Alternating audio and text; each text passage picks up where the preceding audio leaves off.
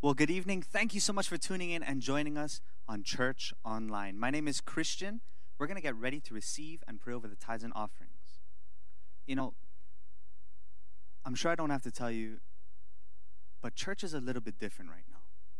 If you're here right now, you could see that the sanctuary looks completely different. The seats are empty. You know, there's things everywhere. And for some of us, we're doing church in a different way for the first time. Some of us are watching online. But the amazing thing is this. Our church may look different. The way we do church might be different. But the God that we follow is still the same. He's still valid. And He's still here. And it's because of that Spirit of God and because of the faith of those that believe in that Spirit that we can still spread His message to over 1,000 homes every single week. And if you're feeling that on your heart to give, to partner with God, here at New Hope Church, we have 4 different ways. The first way is on our website at www.newhopehilo.org. The second way is right on your smartphone. It's on our NHC app. You can always physically mail it to us on 840 Kupulao Road, or you can text the number right down there, and it'll help set up for online giving.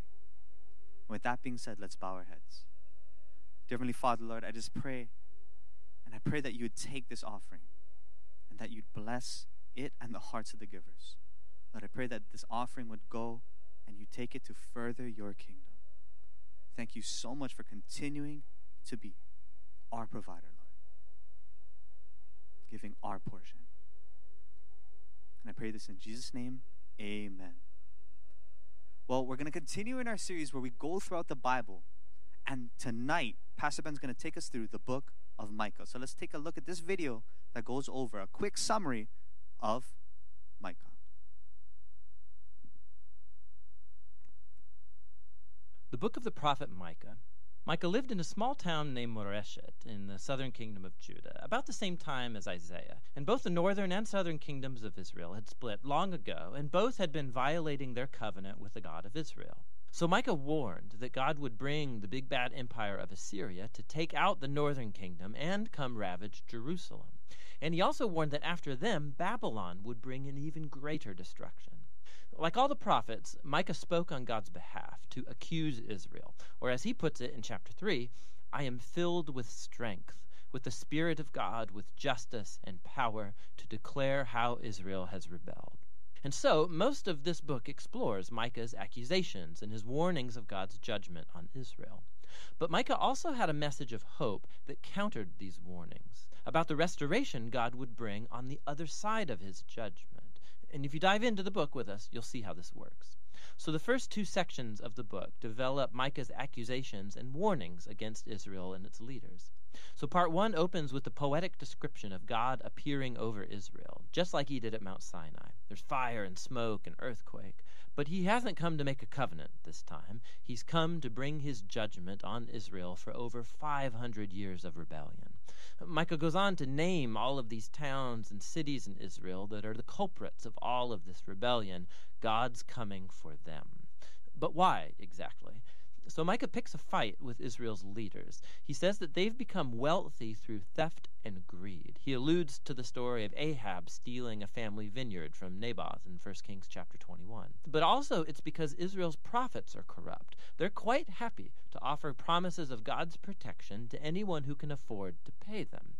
No, Micah says, God has withdrawn his protection from Israel.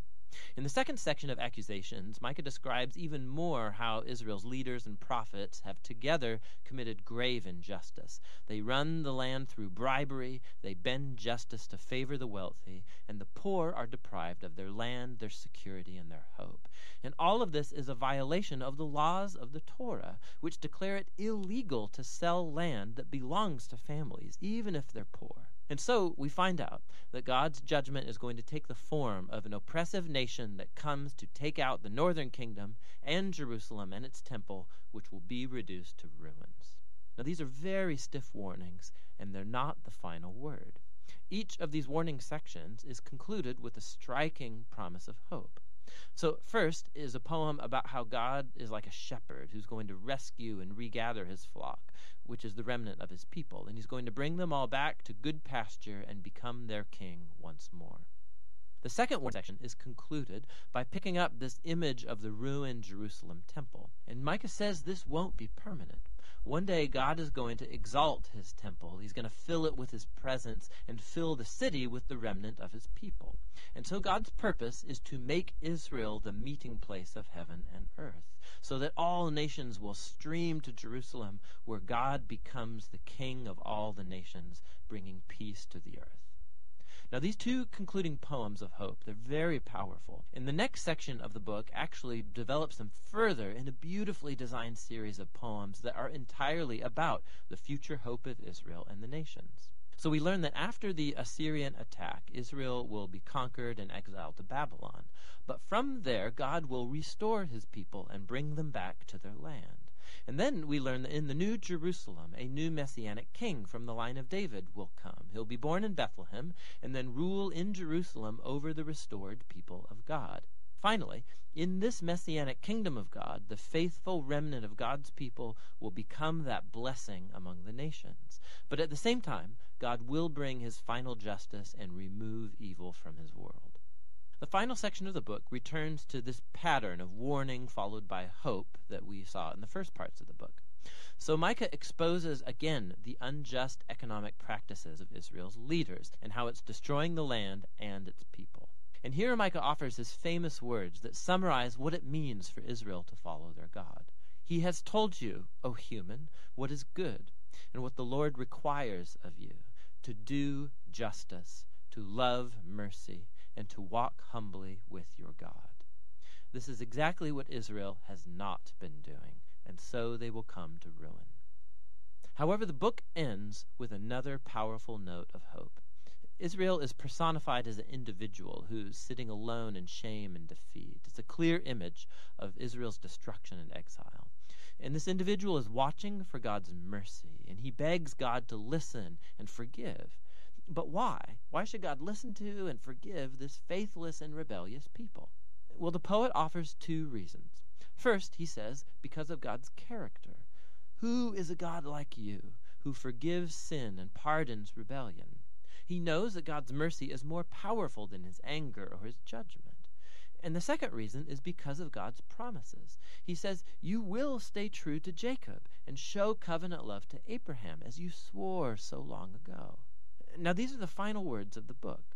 They're an allusion to God's covenant promises to Abraham and his family all the way back in the book of Genesis, that all nations would find God's blessing through Abraham's family. But to become a blessing to the nations, Israel must first be faithful to their God. And so this explains this back and forth between judgment and hope in the book of Micah. If God's going to bless the nations through Israel, then he must confront and judge the evil among his people. But his judgment is what leads to hope.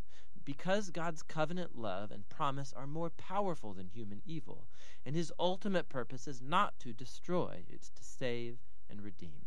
Or as the concluding lines of the book put it, God delights in covenant love, so he will again show compassion. He will trample our evil. He will toss our sins into the depths of the sea. And that's what the book of Micah is all about. You know, it's so amazing when we look in the book of Micah, we learn that the prophet declared three very important decrees. First, the doom facing God's people because of their attitude.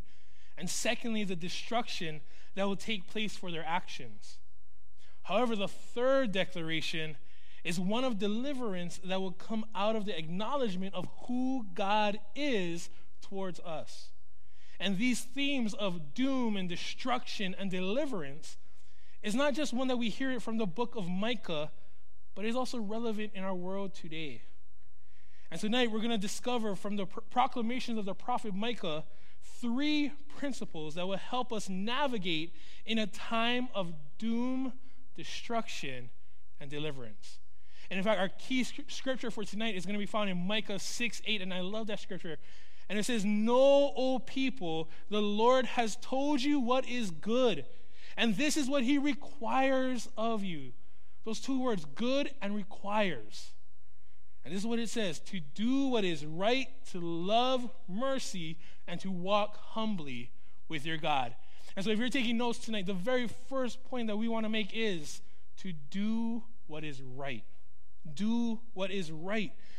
In Micah 1, verses 3 and 5, it says this: for behold, the Lord is coming forth from his place. He will come down and tread on the high places of the earth. The mountains will melt under him, and the valleys will be split, like wax before the fire, like water poured down a steep place. All this is for the rebellion of Jacob and for the sins of the house of Israel. What is the rebellion of Jacob? Is it not Samaria? What is the high place of Judah? Is it not Jerusalem? You see, this is how Micah starts to address Samaria and Jerusalem. He declares what's about to happen to Israel and Judah because of their idolatry and worship to false gods. You see, the rise of paganism has now turned the nations of Israel and Judah away from God. And so now God proclaims. He proclaims his judgment upon these nations, their rulers, their prophets, and their people, because of their attitude of rebuking God and turning their attention to gods of foreign nations. They were now about to be doomed twofold. First, by being invaded and exiled by the nations of Assyria and Babylon. And second, having to deal with the anger of our God. Micah 2:3 says it like this: but this is what the Lord says: I will reward your evil with evil. You won't be able to pull your neck out of the noose. You will no longer walk around proudly, for it will be a terrible time. Man, those are strong words.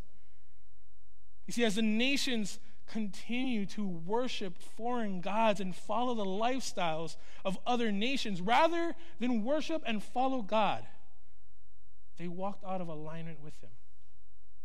See, even their leaders and even some of their prophets were guilty of this. In fact, the Bible says it, and every time I do my devotions, especially when it gets to the kings and the leaders of Israel and Judah, the part that always catches me is when it says they did what was evil in the eyes of the Lord. You see, they became corrupt and rebellious. And in doing that, they caused the whole nation to no longer seek God's righteousness. You see, God's people were doomed the moment they stopped doing what was right in God's eyes. Now, you know, many of us in this season, especially as parents, we're doing this thing called distance learning. We're doing this thing called distance learning. And I don't know about you, I'm having a great time. I'm lying, just letting you know. It's hard.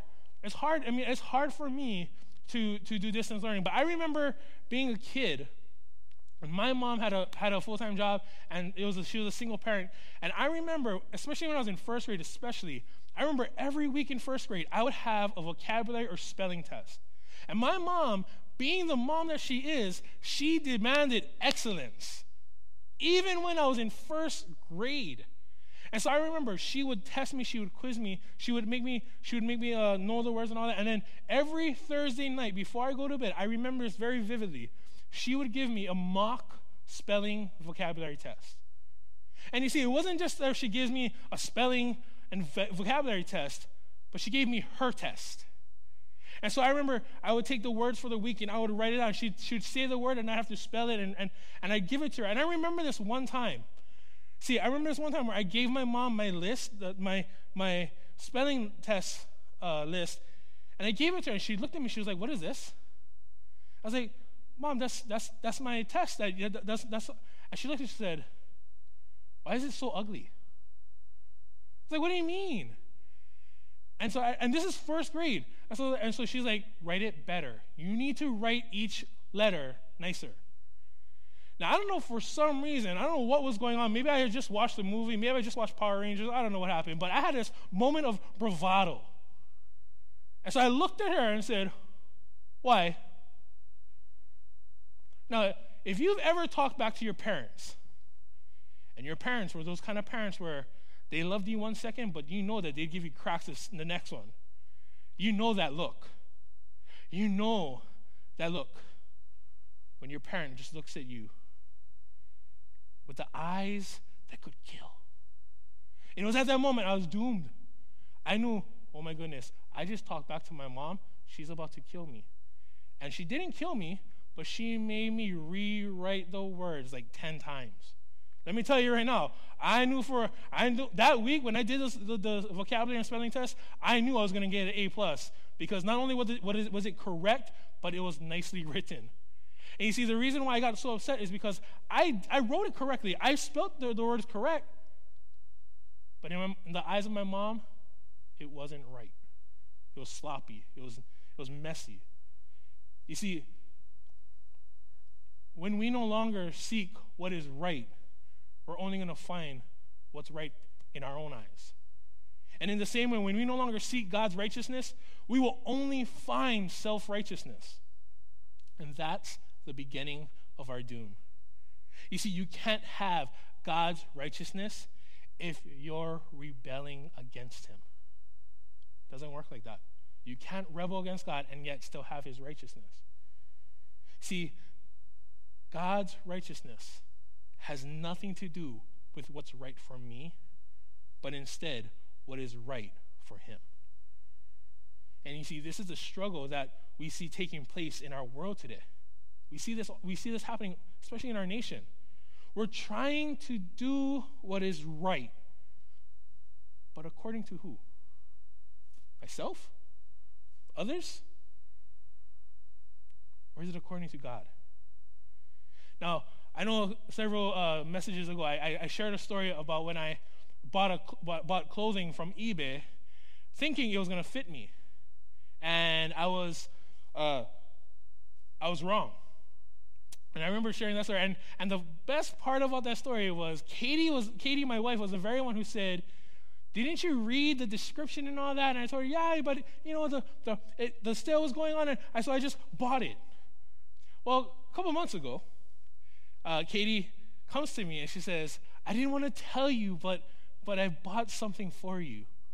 I found this website who was selling superhero clothing." Because me being a superhero geek, you know, she was like, I found something for you. And so she's all excited, and she's like, "I got it really cheap. I found this really cheap website." And the first thing I asked her was, "Did you read the size? Did you read the description?" Because I went through that. I went through thinking I had ordered the right size, but it wasn't American size. It was Asian size. And so I told her that. She's like, yeah. You know, I looked at it. Yeah, it should be good. So she hands me the shirt. It was a compression shirt. Already, bad move. Love her heart, though. But and so I look at it. I look at the tag, and instantly, I knew it wasn't going to fit. And so I take it out, and it says my size. It says the size that I could wear, and I put it on. And what should have fit me was more like a 80s cutoff. Yeah. And I came out of the bathroom, and I'm like, yeah. Oh, it's my size. If in another part of the world, this is my size, because as you can see, this is inappropriate because you can see my belly button. It's the kind of clothes I want to let my daughters wear when they get older. And so she's like, I read the description. It said it was made in America and all this. I was like, yeah, but what website did you go on? And she tells me, I'm like, there's like some really shady stuff on that website. Like, how much did you pay for it? She tells me, I'm like, no wonder. Like, it was like 5 cents. I was like, what? There's no way it was going to fit me. And you know, it's at that moment I realized that's why it's so important for fitting rooms. See, when you go to a store like Target or Old Navy, you can't really go there now, but when you go to a store and you want to wear clothing, they have these things called fitting rooms. And what's so amazing is, and I've learned, and Katie has actually taught me this, is just because you go to a store and it says it's your size doesn't mean it's going to fit you right. So you go to the fitting room, wear it, you put it on, look at yourself in the mirror. I always go to Katie and say, babe, how do I look? And she'll tell me, oh, it looks good. Nope. See, that's the importance of fitting rooms. Just because it looks right doesn't mean it's right for you. Philippians 3:8-9 says it like this: more than that, I count all things to be lost in view of the surpassing value of knowing Christ Jesus my Lord, for whom I have suffered the loss of all things, and count them but rubbish, so that I may gain Christ and may be found in him. Now catch this part. Not having a righteousness of my own derived from the law, but that which is through faith in Christ, the righteousness which comes from God on the basis of faith. Not having a righteousness of my own, but having righteousness which comes from God. You see, like I said earlier, God's people were doomed the moment they stopped doing what was right in God's eyes. And the truth is, we can and we have. But we can also continue to repeat the same mistake if we lose sight of God's righteousness and mistake it for our own. See, what I've learned is this: my righteousness will not fit everyone. Your righteousness will not fit everyone. But God's righteousness fits us all because it's Jesus. The second thing is this: we got to love kindness. Love kindness. See, Micah 3:4, Micah chapter 3, verses 4 and then 9-12 says it like this: then they will cry out to the Lord, but he will not answer them. At that time, he will hide his face from them because of the evil they have done. Hear this, you leaders of Jacob, you rulers of Israel, who despise justice and distort all that is right, who build Zion with bloodshed and Jerusalem with wickedness. Her leaders judge for a bribe, her priests teach for a price, and her prophets tell fortunes for money. Yet they look for the Lord's support and say, is not the Lord among us? No disaster will come upon us. Therefore, because of you, Zion will be plowed like a field. Jerusalem will become a heap of rubble. The Temple Hill, a mound overgrown with thickets. See, what's so amazing is the prophets of God, because they no longer sought the righteousness of God, they actually ended up doing things for money. In fact, it's crazy because they actually started telling people things that was absolutely nothing of God. And you see, after Micah proclaims the doom that has fallen upon God's people because of their attitude of no longer pursuing the righteousness of God, we discover that destruction is going to take place because of their actions. See, because the leaders engaged in greedy, conniving, and ungodly practices, they led God's people to engage in sin. You know, sin is quite simply doing something that's not pleasing to God and goes against his will. And as Micah reveals to the nations and its leaders and prophets, their sin was more than not just following God. Because the leaders and prophets would no longer worship God, they would eventually no longer serve him. Micah 6:16 says it like this: the only commands that you keep are those of Omri. The only example you follow is that of Ahab. Therefore, I will make an example of you. I will destroy you. I will make you the laughing stock of the world. All who see you will snicker and sneer. You see, who you worship determines who you serve. And who you worship and serve ultimately reflects who you love. When we worship and serve our desires or our wants, we're only motivated to love ourselves because that is ultimately who we love the most. But when we worship and serve the Lord, we're not only motivated to love God, but to also be capable of loving each other in the best way.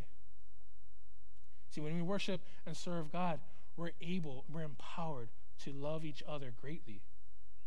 But when we move away from loving God, we ultimately move towards destruction. And you see, this is where we can discover the destructive power of sin. See, sin is destructive because it not only separates us from the love of God, but also how we love each other.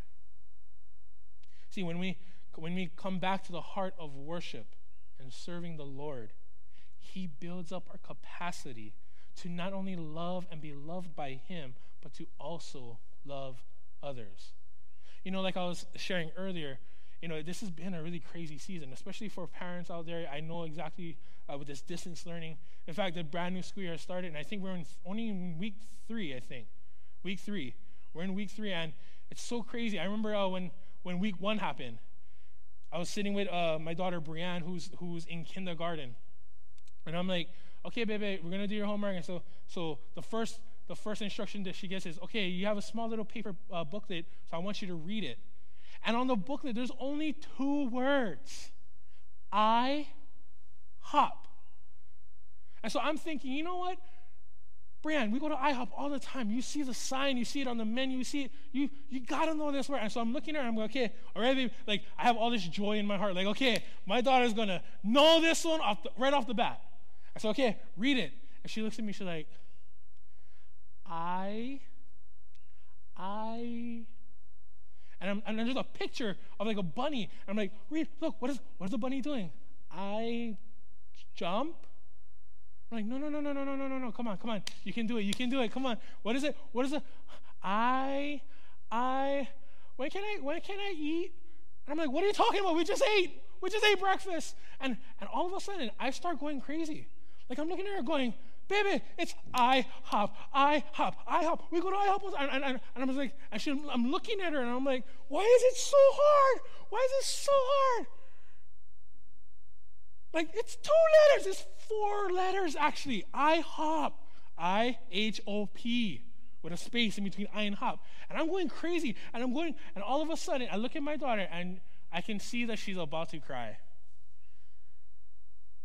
And I look at it, and I realize something. Number 1, I could never be a kindergarten teacher. Thank the Lord. But second, my love for my daughter is dependent on my love for God. See, that's the crazy thing. I can say I love God, I can say I serve God, I can say I worship God. But out of that comes everything else. Just like my wife. I mean, Katie knows this. I shared her my message. There are so many times where she drives me crazy. Like, I look at her and I'm like, you are just, like, really? Like, just crazy. You drive me insane. But I'm able to love her, thankfully, not because of just me, but because of the love that God has for me. See, what I'm trying to say is this. Our definition of love results in who we worship and serve. And the nations of Israel and Judah no longer did that because they no longer worshiped and served God. And because they no longer worshiped and served God, they no longer understood what love was. You see, it's the love and the kindness of God that allows us to love and be kind to each other. We discover that the greatest way to worship and serve God is not only upwards, but outwards. When our heart of worship and serving is a reflection of our love for God, we will witness him building up our relationship, not only with himself, but also with others. And when we worship, and when our worship and our heart is for God, we step out of religion and into relationship. See, that's what the nations of Israel and Judah were missing. And that's what our world is missing too. A couple weeks ago, I got a text message from a former youth, and what had happened was she had posted something on Instagram, and one of her friends who doesn't believe in Jesus commented and was kind of questioning her, was kind of just sharing what he felt and all that. And so she texted me and she shared with me what she had told him. And so I got the message, and I was reading it, and I was looking at it, and I texted her back. And one of the greatest things that she wrote was that I always learned from New Hope that it's not a religion, it's a relationship. And I know for many of us, we hold on to that we don't have a religion with God, we have a relationship with him through Jesus. And then I got to write to her, though, and I told her, I'm so proud that you're able to just love your friend, even though they're questioning, even though they're disagreeing with what you believe. That even though they disagree with what you believe, you're still going to love them. Because out of that love that you display, you show them the God that you worship. You show them the God that you serve, and you show them the God that you have a relationship with. And I ended this, and I sent her this scripture, and it's because it's my favorite scripture in the entire Bible. It's found in John 13:34-35. A new command I give you, love one another. As I have loved you, so you must love one another. And by this, everyone will know that you are my disciples if you love one another. You see, the greatest destruction that Micah prophesied to the nations of Israel and Judah wasn't the destruction of the temple. It was the destruction of the relationship between God and his people, because they no longer worshiped and served him. And in doing so, they missed out on the fullness of his love and kindness. See, in the destruction that we see taking place in our world, we can reflect love and kindness because of the relationship we have with God as we worship and serve him. Can I say that one more time? Because I want us to catch this. We can't just hold on to, it's not a religion, it's a relationship. That's a great saying. But how do we show that? See, we get to show the relationship that we have with Jesus and the love that he has for not just us, but everyone, by how we worship and serve him, even in this season. Because the last thing is this: he calls us to walk with humility with him. Walk with humility with God. Micah 4:5, all the nations may walk in the name of their gods, but we will walk in the name of the Lord our God forever and ever. See, despite the doom and destruction that is going to come to God's people, Micah proclaims that God will rescue, redeem, and restore them to something greater because of who God is.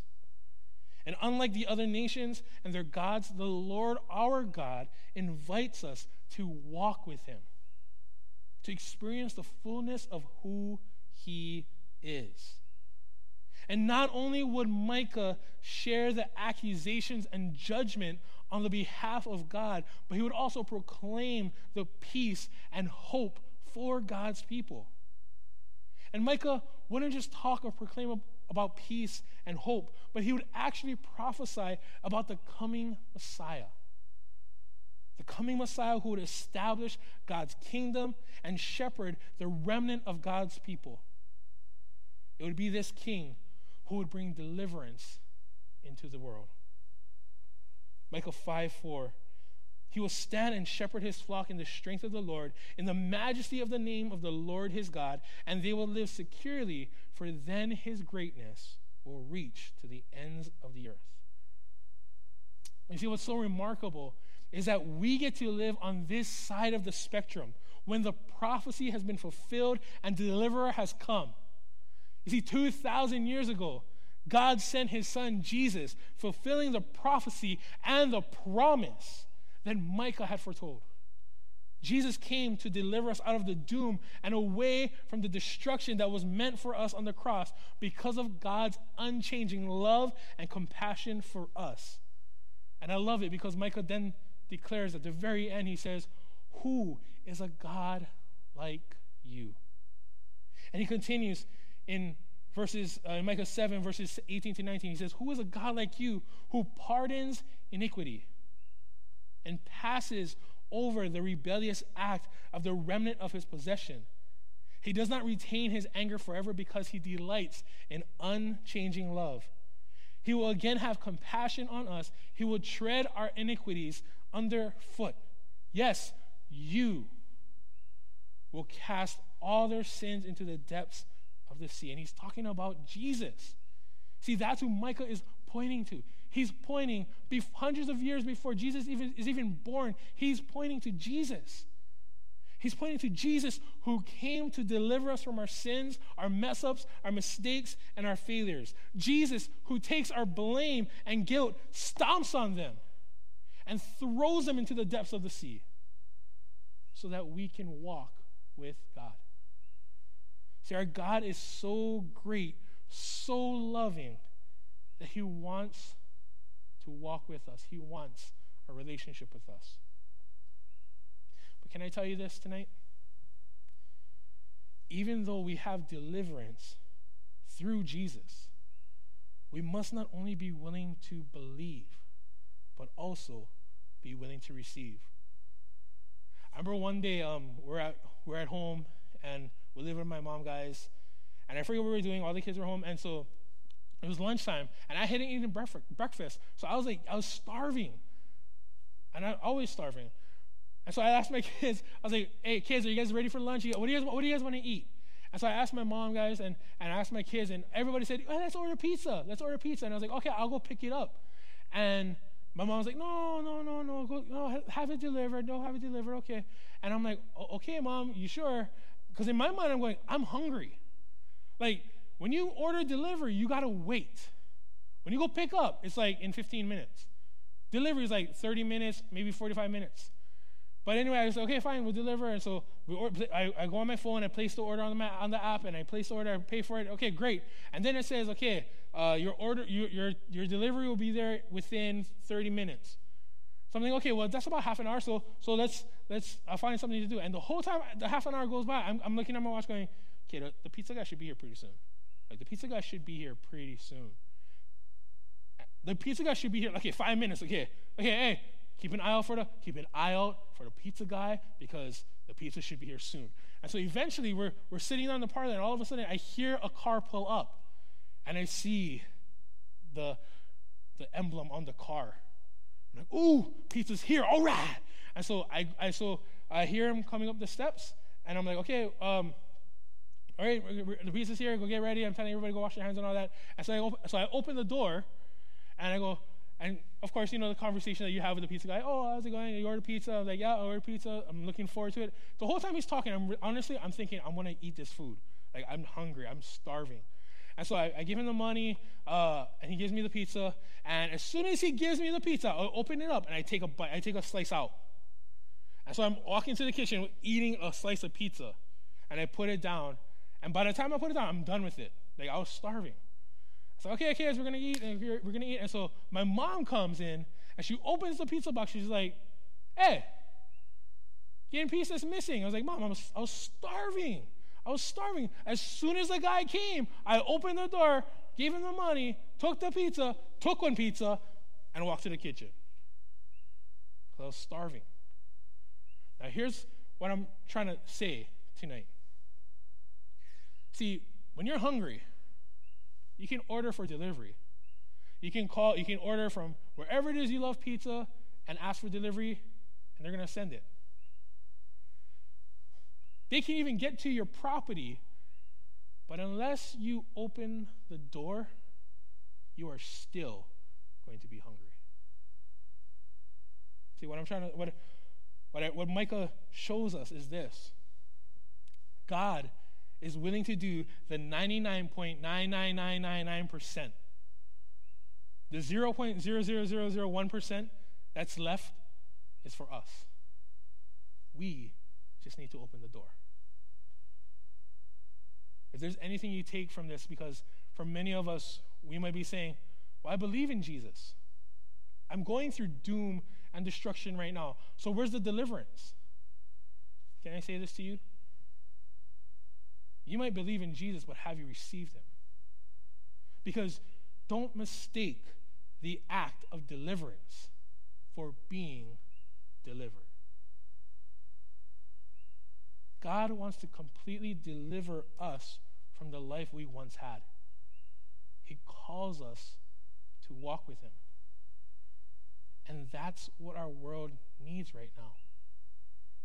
You see, it needs those who walk with the light of the world to bring his light into this world. We can read our Bible. We can listen to every sermon. We can go on every live stream. But unless we're walking with him, we will never move forward. Because he not only delivers us from the doom and destruction of our past, but he reveals the purpose and the plans to move forward for our lives. He wants us to walk with him so that he can set the pace for our lives. See, before God wants us to be influencers, he wants us to be influenced. 1 Peter 2:9 says it like this: "But you are a chosen generation, a royal priesthood, a holy nation, his own special people, that you may proclaim the praises of him who called you out of darkness into his marvelous light." Who called you out. When I was a kid, when I was very young, I remember, it's so funny because I was just talking to my mom about this, but I remember all those childhood memories, and one of my favorite childhood memories with my mom was we used to have this big black boombox that would play CDs. And every so often, we'd hook it up, we'd put a CD in, and we'd play music. And I'll never forget this. Oftentimes, my mom would show me how to dance. She'd say, "Come here," and she would tell me, "Okay, hold her hand like this, hold the waist, and how you dance." And so there we were, just in the kitchen, dancing. And I remember at the very beginning, I had no idea what I was doing, so I would step on my mom's feet. She said, listen, follow me. So she said, "Look, my foot moves back, you move forward." Okay. I move this way, you move that way. And eventually, as I got older, or as I learned more, this is what she said. She said, "You take the lead." Okay. So I started to take lead. Can I tell you this? I'm going to be honest. When I was in intermediate and high school, I was never afraid of going to the dance because I knew for a fact I knew how to dance the slow dances. Because my mom taught me. She showed me how to dance because she led me at first. And in the same way, when it comes to the dance of life, when it comes to our relationship with Jesus, who's taking the lead? Is it us? See, Micah says, walk with humility with God. When I walk with humility with God, means, Lord, I know for a fact, number one, in this relationship, I'm not the top dog. You are. And second, it's not my lead. It's yours. You see, throughout the book of Micah, we see those themes. And Micah prophesied. Micah prophesied about doom and destruction for God's people. But he also prophesied about the deliverance that was going to come. And in this season, while we may witness doom and destruction happening in our world, let us be reminded that the deliverer has come. All that's required of us is to do what is right in the eyes of the Lord, love kindness because of our relationship with the God of love and kindness, and walk humbly with God as he takes the lead. Would you bow your heads with me as we pray? Lord, we come before you tonight, Lord, and Lord, what's so amazing in the book of Micah is we can learn so much, Lord. We see what's taking place. We see nations that are falling away from you, and because of that, they're facing doom and destruction. And Lord, just like the nations of Israel and Judah, we too will face doom and destruction. Some of us are feeling that right now. But what's so amazing, Lord, is that's not the end of the story. That's not all Micah prophesizes. He talks about deliverance. And for us here, in this moment, we know who the deliverer is. It's your son. It's your son who you sent to die on the cross, to wash us clean, to make us brand new, to deliver us from an old life and give us the new life that you have for us. And so, Lord, I pray for anyone that's watching right now That if they're saying, I'm feeling this doom and I'm feeling this destruction, but I want the deliverance, then listen, if you want deliverance, then you need the deliverer. And his name is Jesus. And so right now, I'm going to ask that you repeat this prayer after me. And what's so amazing is not the prayer only, it's what you're saying with it. It's who you're saying it to. That, Lord Jesus, I believe in you, Lord. And tonight, I don't only believe, but I receive in you. I receive you as my deliverer, as my Messiah, as my shepherd. I believe that you died on the cross and that you rose again to give me a new life. Lord, help me to do what is right in your eyes. Help me to love kindness and let me walk humbly with you for the rest of my days. It's you, Lord, that I look to. Thank you for not only bringing deliverance to my life, but being my deliverer. In Jesus' name.